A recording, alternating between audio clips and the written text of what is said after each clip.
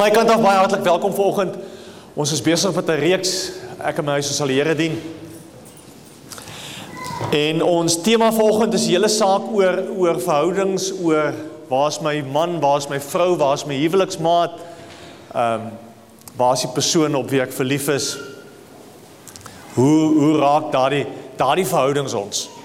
Nou ek wil sommer begin deur te sê dat die huwelik is 'n openbare, lewenslange commitment of 'n belofte. Die vele wat getroud het sal weet dat jy, die dag as jy jou daar voor die kant sal staan en jou beloftes aan mekaar af lê, weet nie duidelik julle die goed kan onthou nie. Maar jou hele huwelik is gebaseer op beloftes. Jy eet daar aan jou huweliksmaat en jy weet nog nie getroud is, jy kan maar tips vang nou. Okay. Jy maak beloftes daar aan jouself. Jy maak beloftes daar aan jou huweliksmaat. Jy maak beloftes daar aan die Here. Die Here maak daar beloftes aan jou. Jy maak beloftes aan 'n klomp mense. 'n Klomp mense maak 'n belofte aan jou. So huwelike staan en val by beloftes. Hou dit vas. Ons het ons woord gegee vir mekaar.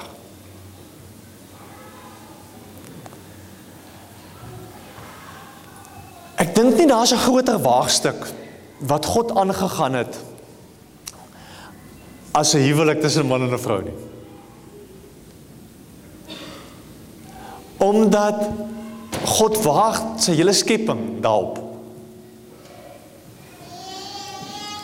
En as daar nou een ding is wat die potensiaal het om mense te maak of te breek, dan is dit ons huwelike. Dan is dit die verhoudings met die mense die heel naaste aan ons. Want ons almal ken hartseer verhale van mense wie se huwelike nie uitwerk nie, wie se verhoudings nie uitwerk nie. Maar ons het 'n ander probleem wat groter as dit is. Ons het 'n ander probleem en dit is dat ons jok. Ons maak of ons okay is. Ons maak of ons huwelike fyn is, die probleem het nie, man, ek het nie dramas nie, moet my net nie konfronteer nie, ek gaan vir jou sê, het gaan baie goed, dankie, ons is gelukkig getroud, vrou is lief vir my, ek is lief vir my vrou, alles werk mooi reguit. En dit is nie so nie. Ek weet van min verhoudings waar daar nie probleme is nie, of was nie, of gaan wees nie. Kan ek gesien, wie van julle wat nou getroud is, het onlangs 'n lekker fight gehad? Kan ek gou hande sien? Hier's 'n paar wat daarom eerlik is. Want dis die realiteit van ons verhoudings. So kom ons kyk. Ons gaan 2 gedeeltes vandag met mekaar saam lees. Die eerste een is uit Genesis hoofstuk 12.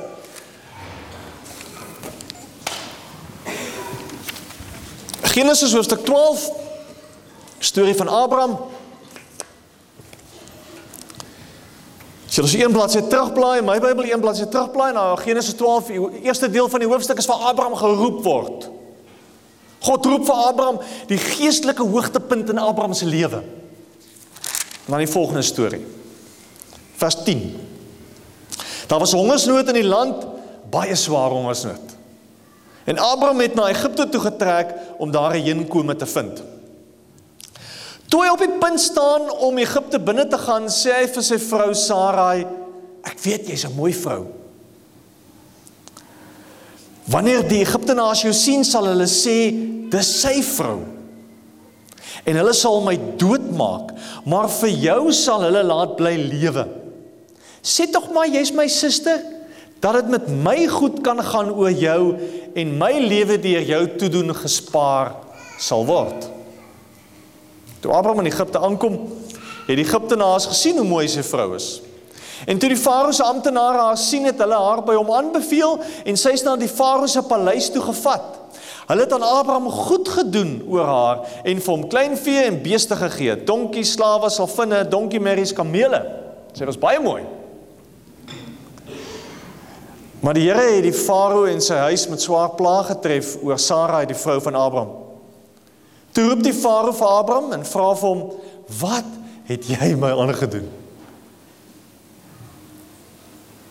Waarom het jy my nie gesê sy is jou vrou nie? Waarom het jy gesê sy is jou suster, sodat ek haar as my vrou gevat het? Hier is jou vrou dan, vat haar, maak dat jy wegkom. Toe het die Farao aan sy amptenare bevele oor Abraham uitgereik, en hulle het hom en sy vrou met al sy besittings uit die land uitgestuur. Tja, die vader van ons geloof, Abraham, skokkende storie. Hartseer storie, dat Abraham die persoon aan wie ons opkyk, het voete van klei. Abraham sal alles in sy vermoë doen om sy eie bas te red. Om net te sorg dat daar niks met hom gebeur nie. Daarom gee nie om te jok oor wie hy is en oor wie sy vrou is en wat sy situasie is.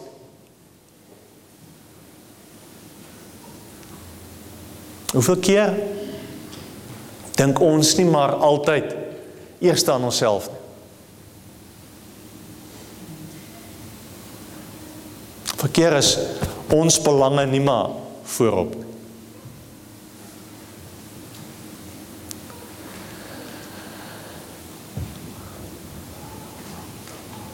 Hoeveel keer het jy al jou huweliksmaat, jou persoon saam met wie in 'n verhouding is, teleurgestel? Hoeveel keer het al jou teleurgestel?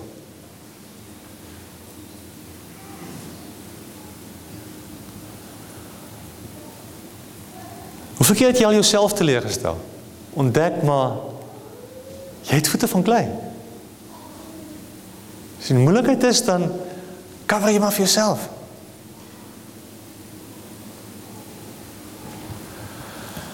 En nou kan ons baie maklik dink, maar dit is maar wit leentjie.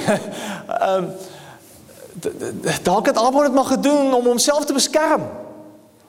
En dan kan ek nie anders as om 'n prentjie van 'n ysberg te kry nie. Want dit wat jy van 'n ysberg bo kan die water sien, is maar 'n klein stukkie van die ysberg.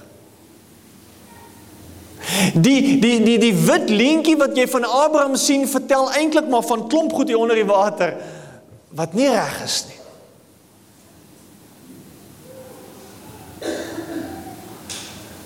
Dit is presies wat hier gebeur.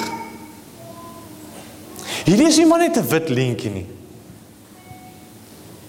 Ons mag nooit 'n kompromie aangaan wat ons huwelike en ons verhoudings gaan benadeel nie. Nooit nie. Ons mag nooit 'n keuse uitoefen wat my maat gaan laat swaar kry nie. Mag dit nie doen nie. Ons mag nooit relatief raak oor die grense van ons huwelike nie. Ons mag nie.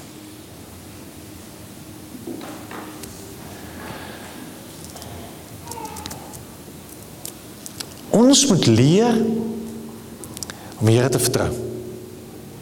Jesus het so great gewees het, as vers 10 gelees het, daar was 'n hongersnood in die land, het baie swaar gegaan, en Abraham het God se wil gesoek oor die pad vorentoe.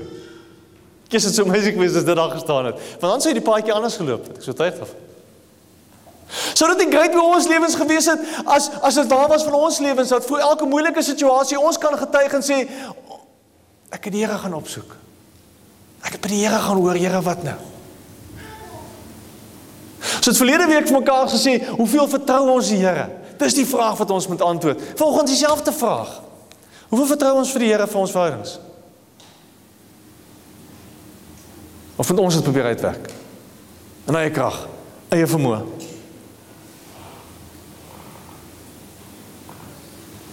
Soos ons die Here ken, kom hy weer deur. Want dis wat hy beloof het in hoofstuk 12. Eerste paar verse. Sê hy, vers 2, ek sal jou 'n groot nasie maak, ek sal jou seën en jou 'n man van groot betekenis maak. Ek sal seën wie jou seën, hom vervloek wat jou vervloek, en jou sal al die volke van die aarde geseën wees. Abraham, ek sal jou oppas, dis die belofte. En God doen dit.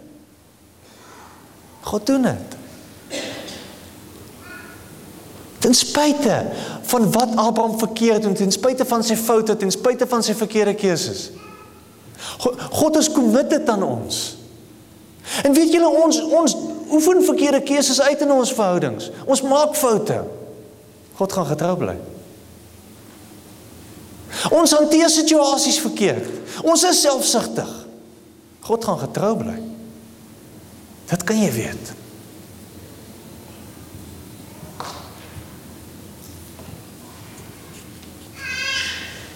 Hartseer is ons kan baie maklik dink dat hierdie verkeerde keuses wat ons uitgeoefen is nie so erg nie, man, is nie so erg nie. Vele Abraham doen dit weer. As jy omblaai na Genesis 20 toe, die op die iPhones ongelukkig sê julle nie die teks nie, maar Genesis 20 lees ons, Abraham het van vers 1 van Mamre af weggetrek na die suidland toe en hom tussen Kades en Sur gaan vestig. Toe hy op 'n keer in Gerar gewoon het, het hy voorgegee sy vrou Sara as sy suster. Koning Abimelek van Gerar het haar toelaat haal om met haar te trou. Hy doen dit weer. Vers 10. Verder het Abimelek vir Abraham gesê, wat het jou besiel om so iets aan te vang?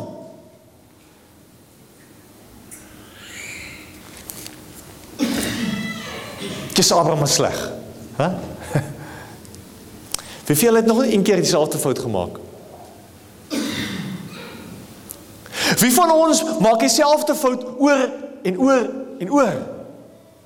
Abraham. Ons. En ergens sal ons vir mekaar moet sê dat die verkeerde keuses wat ons maak, het 'n impak op die mense in wie ons in verhouding staan. Ons man, ons vrou, het gaan nie weg nie. Ons moet dit hanteer. Want het gaan weer terugkom en ek gaan my weer in so 'n situasie bevind.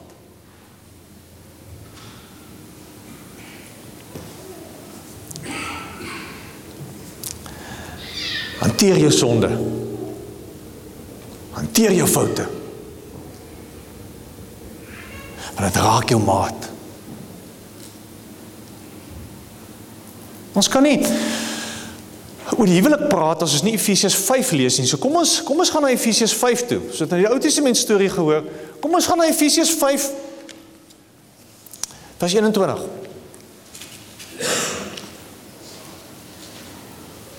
Efesiërs 5 vers 21.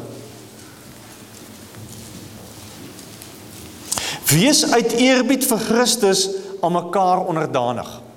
Ek wil hy vers weer lees, want ons mis daai vers. Wees uit eerbied vir Christus aan mekaar onderdanig. Vrouens, wees aan julle mans onderdanig, net soos julle aan die Here onderdanig is. Man is die hoof van die vrou, soos Christus die hoof van die kerk is. Christus is ook die verlosser van die liggaam, sy kerk. Soos die kerk aan Christus onderdanig is, moet die vrouens in alles aan hulle mans onderdanig wees. Mans, julle moet julle vrouens lief hê, soos Christus die kerk lief gehad en sy lewe daarvoor afgelê het. Dit het hy gedoen om die kerk aan God toe te wy, nadat hy dit met water en die woord gereinig het, sodat hy die kerk in volle heerlikheid by hom kan neem, sonder vlek of rimpel of iets dergeliks, heilig en onberispelik.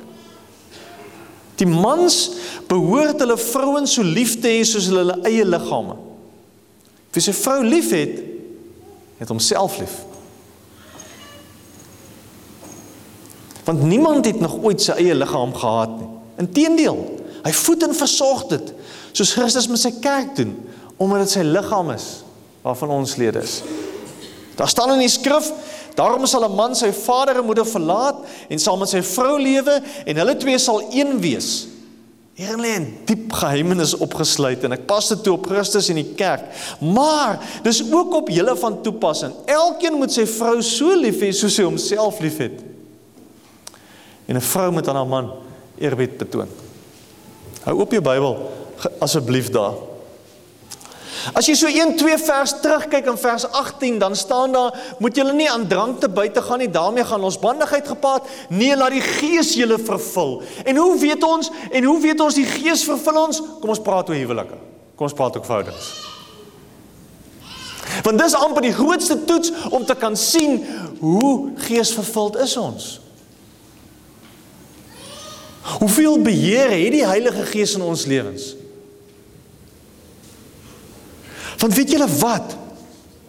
Die krag van die huwelik is geleë in die werk van die Heilige Gees binne in ons. Die krag van verhoudings is geleë in dit wat God se Gees in ons doen. Nie in wat ons reg kry nie. Want soos Abraham gaan ons dit nie reg kry nie. Gaan ons oor en oor dieselfde foute maak.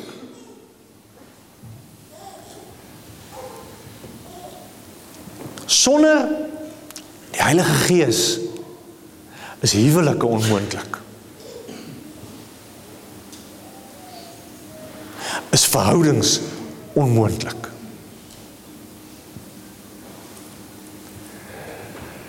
Want die Heilige Gees verander ons harte.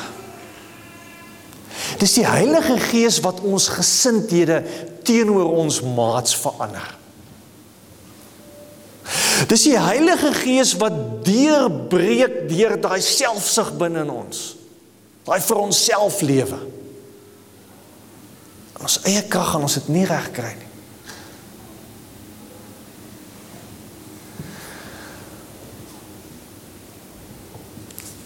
Dis amper soos engine in 'n olie. As jy al die engine uit die olie, as jy al die olie uit die engine uithaal, dan gaan die engine in moeilikheid kom as gevolg van al die friksie en al die beweging. En soos ons nou 'n goeie Afrikaans sê, en dan seize die engine. En dis ons verhoudings. Ons verhoudings seize op. Omdat daar nie olie is om die friksie te keer nie, sodat die friksie kan gebruik word vir beweging.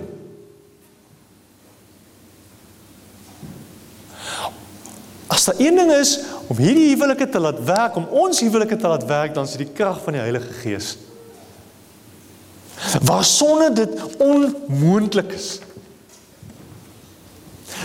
Wat daarbij aansluit, is dit wat in vers 21 staan. Daar staan, wees uit eerbied vir Christus aan mekaar onderdanig. Ons huwelike, ons verhouding staan en val by ons verhouding met Jesus Christus. Right? Julle sal onthou, ons het laasweek vir mekaar gesê, die woordjie respek, eerbied, vrees vir God, is die woordjie wat beteken, hy is vir ons, hy weeg vir ons die swaarste. Selfde woord wat ons hier gebruik. Wees uit eerbied vir Christus om mekaar onderdanig. Omdat die swaarste weeg in jou lewe, die belangrikste is, wil ek 'n ander gesindheid hê teenoor mense.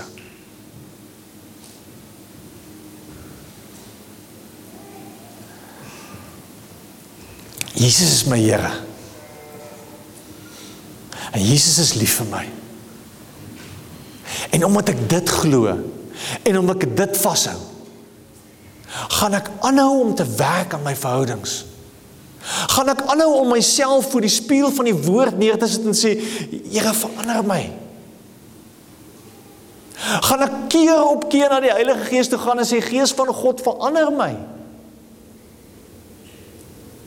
En weet julle, dit vat tyd. Dit is so saad wat jy saai wat groei. Jy gaan nie vanoggend begin bid en môreoggend jou lewe uitgesorteer. Het kan gebeur, maar uitsondering. Vrug vat tyd. Groei vat tyd. En dis hoe daai diensknegt gestalte van vers 21 groei, wees uit eerbied vir Christus aan mekaar onderdanig, wees omdat jy 'n verhouding met die Here het, dien mekaar. Wees jou maat se diensknegt.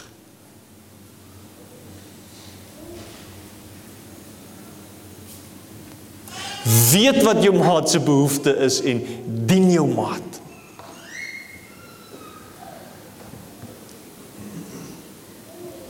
Ek het ons nou vir mekaar gesê, die huwelik is 'n permanente en eksklusiewe openbare kommitment of 'n toewyding of 'n belofte. Dis ons vir mekaar gesê. 'n belofte om julle lewens volledig met mekaar op alle terreine te deel. En soos ek nou vir julle verduidelik het, dis gebou en gebaseer op daai beloftes wat julle aan mekaar gemaak het. Die kern van hierdie commitment is nie ons gevoelens nie. Dis die beloftes. Die opdrag in die Bybel is nie om van mekaar te hou nie. Is dit mooi? Die opdrag in die Bybel ons vir mekaar lief te hê. Daar's 'n groot verskil. Want julle, ja, die van julle wat nou al getroud is sal weet. Daar is goed in ons maats wat ons nie van hou nie. Baie van julle het al hierdie ontdekking gemaak voordat julle getrou het. Jy skud op my maat wat ek niks van hou nie. Jy skud op my maat wat my irriteer. En wat nou? In sommige gevalle kry ons dat ouens besluit, man, sorry, dan loop ek weg. Ek sien nie kans vir daai goed. En weggestap uit verhoudings uit. Maar nou is ons in die moeilikheid, nou is ons getroud. Nou kom ek agter, hier's goed aan my maat wat ek nie van hou nie. Wat nou? Wat mag ek nou? Gelukkig is die opdrag en gaan 'n huwelik nie daaroor dat julle vir mekaar moet hou nie. Julle het 'n kommitment gemaak. En soos jy vir jou maat lief is, en soos jy vir jou maat omgee, en soos jy vir jou maat begin dien, en soos jy in jouself begin sterf, ontdek jy die teendeel gebeur. Hier's goed wat jy meer van begin hou. Ontdek jy maar ek raak liewer vir my maat. Ontdek jy maar ons verhouding is besig om dieper te groei. Al het my maat foute, want jy het foute.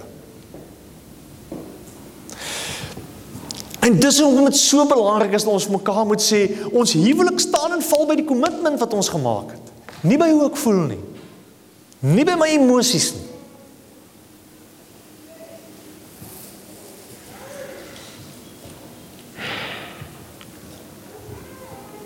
Die fout wat ons baie keer maak, is dat ons in droë tye en tye wat dit swaar gaan, die kommitment vergeet. En ons gevoelens en ons emosies begin vir ons sê,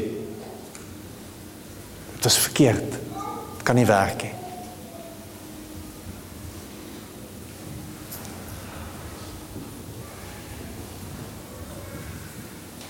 Daarom is die keuse om lief te hê, presies dit is 'n keuse. Is nie 'n gevoel nie.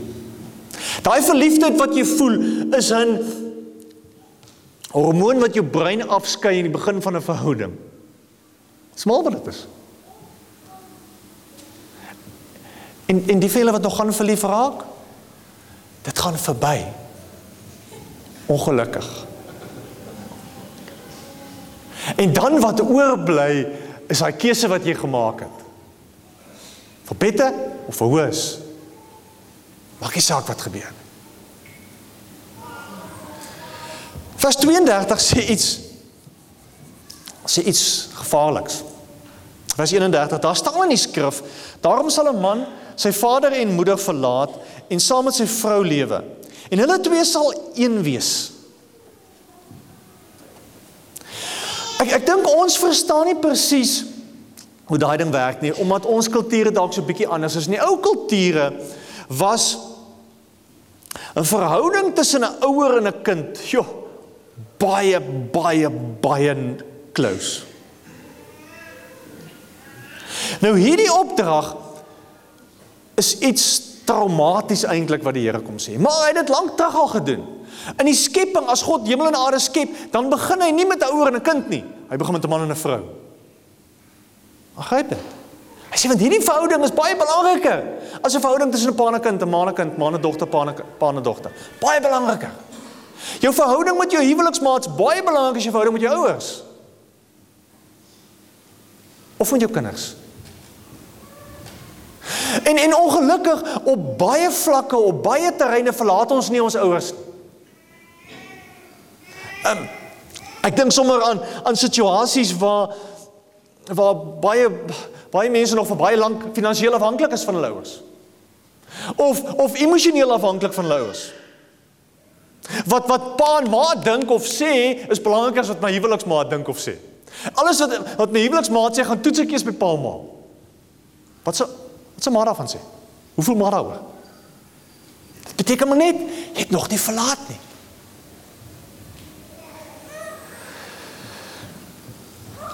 En weet julle wat? Joh, dit het die potensiaal om intimiteit in jou huwelik te vernietig.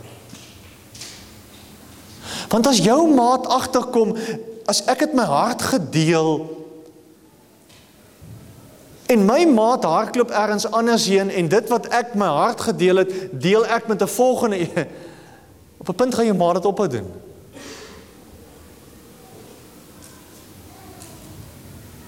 Vers 32 sê, 31, en hulle twee sal een wees. Daar is nie plek vir 'n derde persoon daar nie. Kan nooit werk. Maak nie saak wie dit is nie. Maak nie saak hoe amazing jou verhouding met jou ma is nie. Stop. Hou op. Mans, vrouens met hulle ouers verlaat. Nou ek weet ons almal word geraak deur familiepatrone, maar op 'n vreemde manier, 'n ander ding wat gebeur, op 'n vreemde manier verlaat ons nie ons ouers nie, want ons sal baie keer sê, weet julle, dis hoe dit in ons huwelik, in ons huis gewerk het toe ek groot geword het, so dit moet hier by ons ook nou so werk. Dan skryf jou pa nog vir jou voor, hoe dit moet wees in julle huis. Of die ander ding wat ons doen is, ons sê, my ouers het my gevoeder, ek sal nooit my kinders slaan nie. So eintlik skryf my ouers se foute nog vir my voor wat ek moet kies. En ons doen dit. 'n Huwelik is 'n nuwe begin. 'n nuwe geleentheid waar ou kan gaan en sê, weet julle, ek het al die geskiedenis van alles wat my paal aan my gedoen het, goed en sleg. En jy die geskiedenis van alles wat jou paal gedoen het, goed en sleg. Ek hoor 'n interessante storie van die ou wat vertel, in sy huis het sy pa nooit aan 'n doek geraak byvoorbeeld. Sy ma was by die huis, sy pa het gewerk en sy ma sou altyd die seun vertel het, hy sê sy ma het altyd gesê, die manier hoe ek die huis skoonmaak en kos maak en die kinders versorg, wys ek vir jou pa hoe lief ek vir hom is. Jou pa werk heeldag, hy hoef nie huis toe te kom en nie goed te doen nie, want ek is lief vir hom. Die ou se vrou, so storie was anders. Haar pa het gesê, ek help my vrou met alles, met die doeke en alles, om te wys hoe lief ek is. En toe trou die twee, en met die eerste doek, jy is nie lief vir my nie.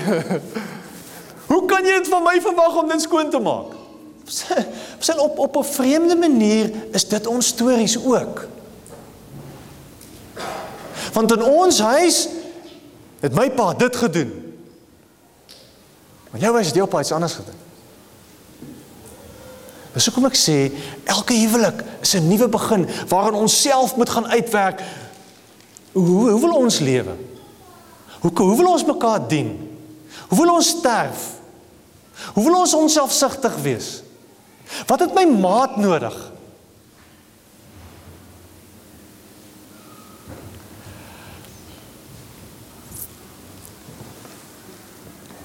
Want weet julle wat? Soms verlaat ons nie ons vriendinne of ons pelle nie. En word ons vriende soms klankborde vir ons verhoudings. En wat gebeur is dat ons begin soms meer tyd spandeer met ander mense, wat beter na my luister en meer aandag gee, meer simpatiek is, makliker praat. En dan is jy huwelik in die moeilikheid. Want die commitment was, ons gaan ons ouerhuise verlaat. Ons gaan al die bronne van sekuriteit wat ons dink ons het verlaat, en een wees. Commitment maak.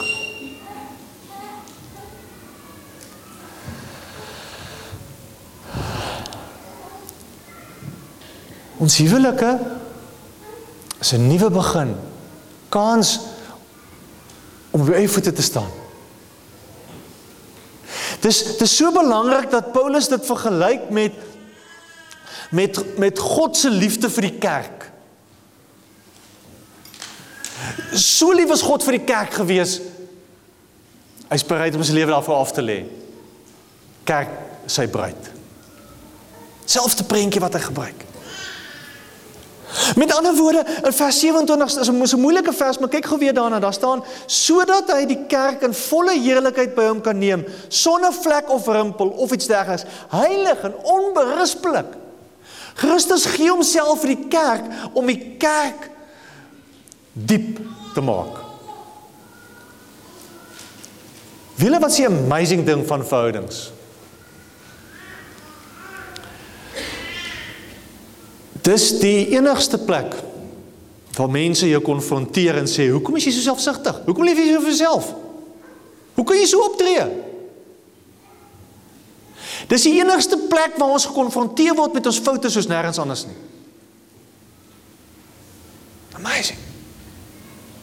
Dis die enigste ruimte waar ons uitgedaag gaan word om te groei. Gaan nie meer werk uitgedaag word of jy pelle nie.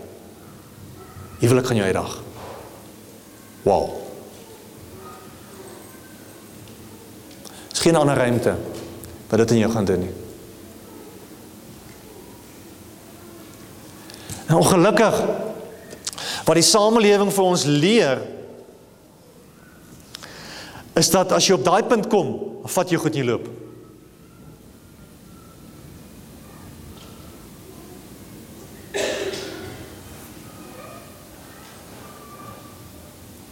Die huwelik is nie 'n menslike instelling om jou happy te maak nie. Luister baie mooi. Want as jy nie meer happy is nie, dan wil jy goed vat en waai. Nee, huwelik is nie dit nie.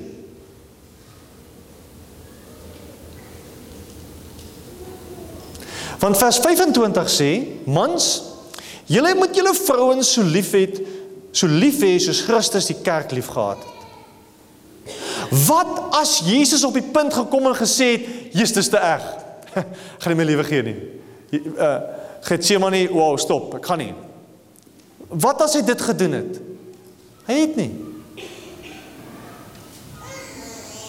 Christus daag ons as mans uit om te sê, jy moet vir jou vrou so lief wees, soos ek die kerk lief gehad het.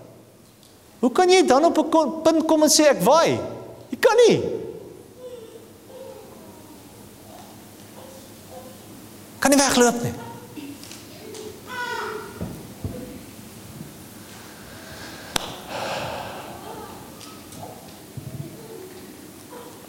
Weet jy, dit is baie moeilik. Want ons verhoudings is nie maklik nie. Ons is nie maklik. Soos Afrikaners, man, is in ons gene om moeilik te wees. En ons stamp kop met die goed. En ons het geskiedenis van verhoudings wat nie gewerk het nie. En is mense by ons in die gemeente wie se verhoudings nie gewerk het. En ons word gereeld in ons eie verhoudings gekonfronteer met moeilike goed. Gaan ons opgee? Gaan ons wegloop? Dat kan nie. Want God gaan nie op ons opgee nie. God het nie vir Abraham afgeskryf nie. God het vir Abraham gevat en gesê, maak jy die pa van al die gelowiges. Vir Abraham. Wat gaan God met ons doen?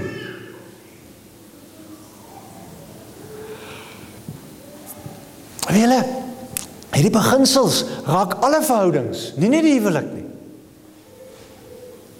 Almal van julle wat voor die huwelik in 'n verhouding is, almal van julle wat enige verhouding gaan wees, dis presies dieselfde. Is in die mate wat jy daarin slaag om geesvervuld te leef, wat jou verhouding anders gaan raak. Is die mate waarin jy slaag om te sterf soos Jesus gesterf het vir jou maat, wat jou verhoudings gaan werk.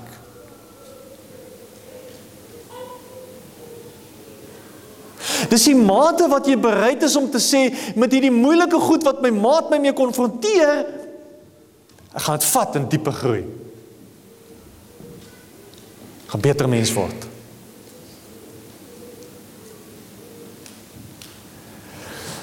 Ek wil afsluit.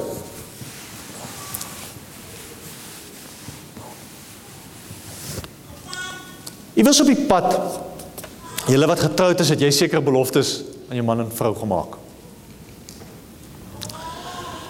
Ek wil hê ons moet stil raak. Ek gaan weer daai beloftes lees. As jy en jou vrou weer daai beloftes wil maak, ons gaan vanoggend dit anders doen, staan op. Ons maak hom ons oë toe. Okay? As jy sê, weet jy, ek is baie naby aan trou en ek gaan daai beloftes maak en ek gaan dit nou al maak. Dus kan jy opstaan. As jy daar by die huis sit en jy en jou vrou kyk, great geleentheid, niemand sien nie. Maak weer die beloftes mekaar. Kom ons raak stil. Hemelse Vader, ons kom vanoggend na U toe as klein Abrahams. Mense wat selfsugtig is, vir onsself leef, foute maak, oor en oor dieselfde foute maak wat ons maat seer maak, Here. Here, ons weet U plan is anders. Ons weet, Here, dat U het ons by mekaar gesit om ons dieper mense te maak, om vir ons iets te laat ontdek van wat U Gees van God binne ons wil kom doen. Daarom wil ons vanoggend dankie sê vir elkeen van ons maats. Vir elkeen van die maats wat ons eendag vorentoe gaan hê as ons nog nie getroud is nie, Here.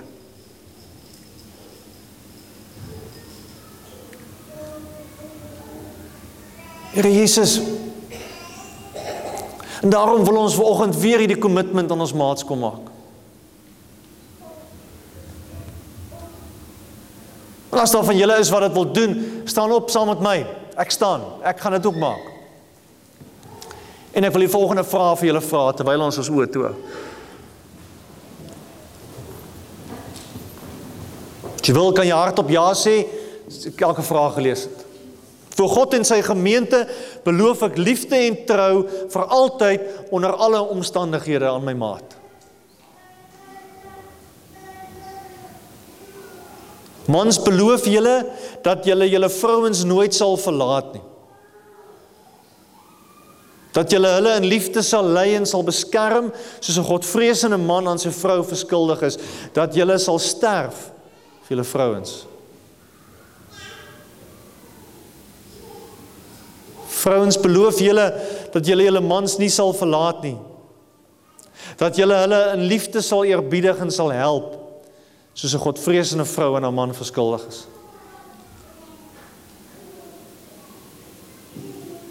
Here, hoor ons harte. U sien ons commitment. Here, maar u sien baie dieper as dit. U sien onder die oppervlak. U sien ons huise, ons verhoudings, ons huweliksmaats, ons vriende. U weet alles, Here. U weet van die hartseer en die seer. U weet van die mislukkings, u weet van die nie reg kry nie. U weet van waarmee ons worstel. U weet van die moeilike keuses wat ons moes maak oor ons huwelike, Here. Dankie dat U nie opgee op ons nie. Nooit sal opgee op ons nie.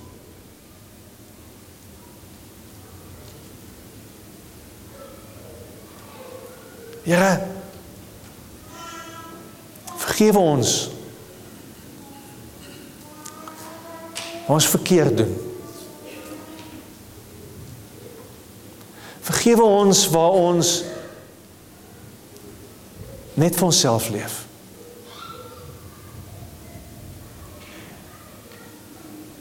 Ons bid dit in Jesus naam. Amen.